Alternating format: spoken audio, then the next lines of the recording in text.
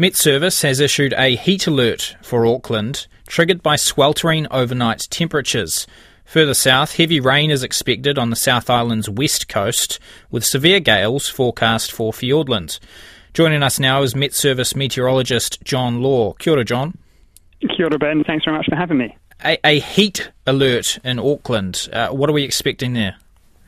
So as we go through the daytimes today up in Auckland, we're looking at temperatures reaching highs of 27, 28 degrees Celsius, a couple of degrees cooler than we've seen in January in the past. But it's really those overnight temperatures that are going to really stick with us as we head through the rest of this week. Nighttime temperatures not much lower than about 19 degrees Celsius right the way through to about Tuesday of next week, meaning there's no real respite from that heat of the day, and we stay very warm and very humid even through the nighttime. And it's not just Auckland. I think many parts of the Northland will keep hold of that really warm, muggy air mass.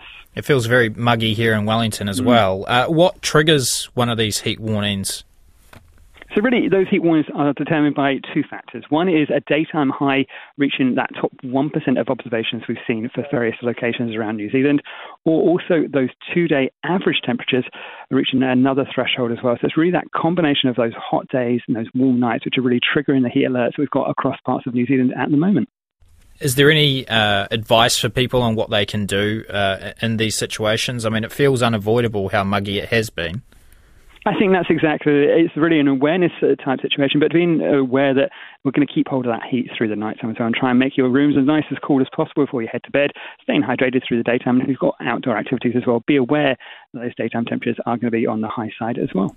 On the west coast of the South Island, there are some heavy rain warnings in place. What are we expecting there? So for those areas on the western coast, we've got watches right the way up from Fiordland to Buller, the heaviest rainfall up through Westland. That's where we could find as much as 220 to 280 millimetres of rainfall up through the ranges in there. And it's worth saying this rain continues through Thursday and Friday. That's over a month's worth of rainfall in some of those areas. So it's an incredibly large amount of rainfall in an already wet area. But I think it is going to be one to watch out for. Could find streams and rivers rising, perhaps some surface flooding. It's worth keeping in mind as well for your driving it as well. A really very unsettled story on that western coast.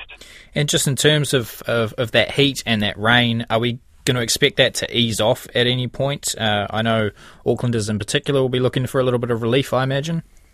It's going to be taking a time until we see a real change in air mass as we head in towards the weekend. We'll keep hold of that warm, muggy conditions across the Northland. And it's worth saying as well, especially across those northern parts of New Zealand, a bit more of an unsettled story as well, some heavier rainfall perhaps on the cards as we head in towards Sunday.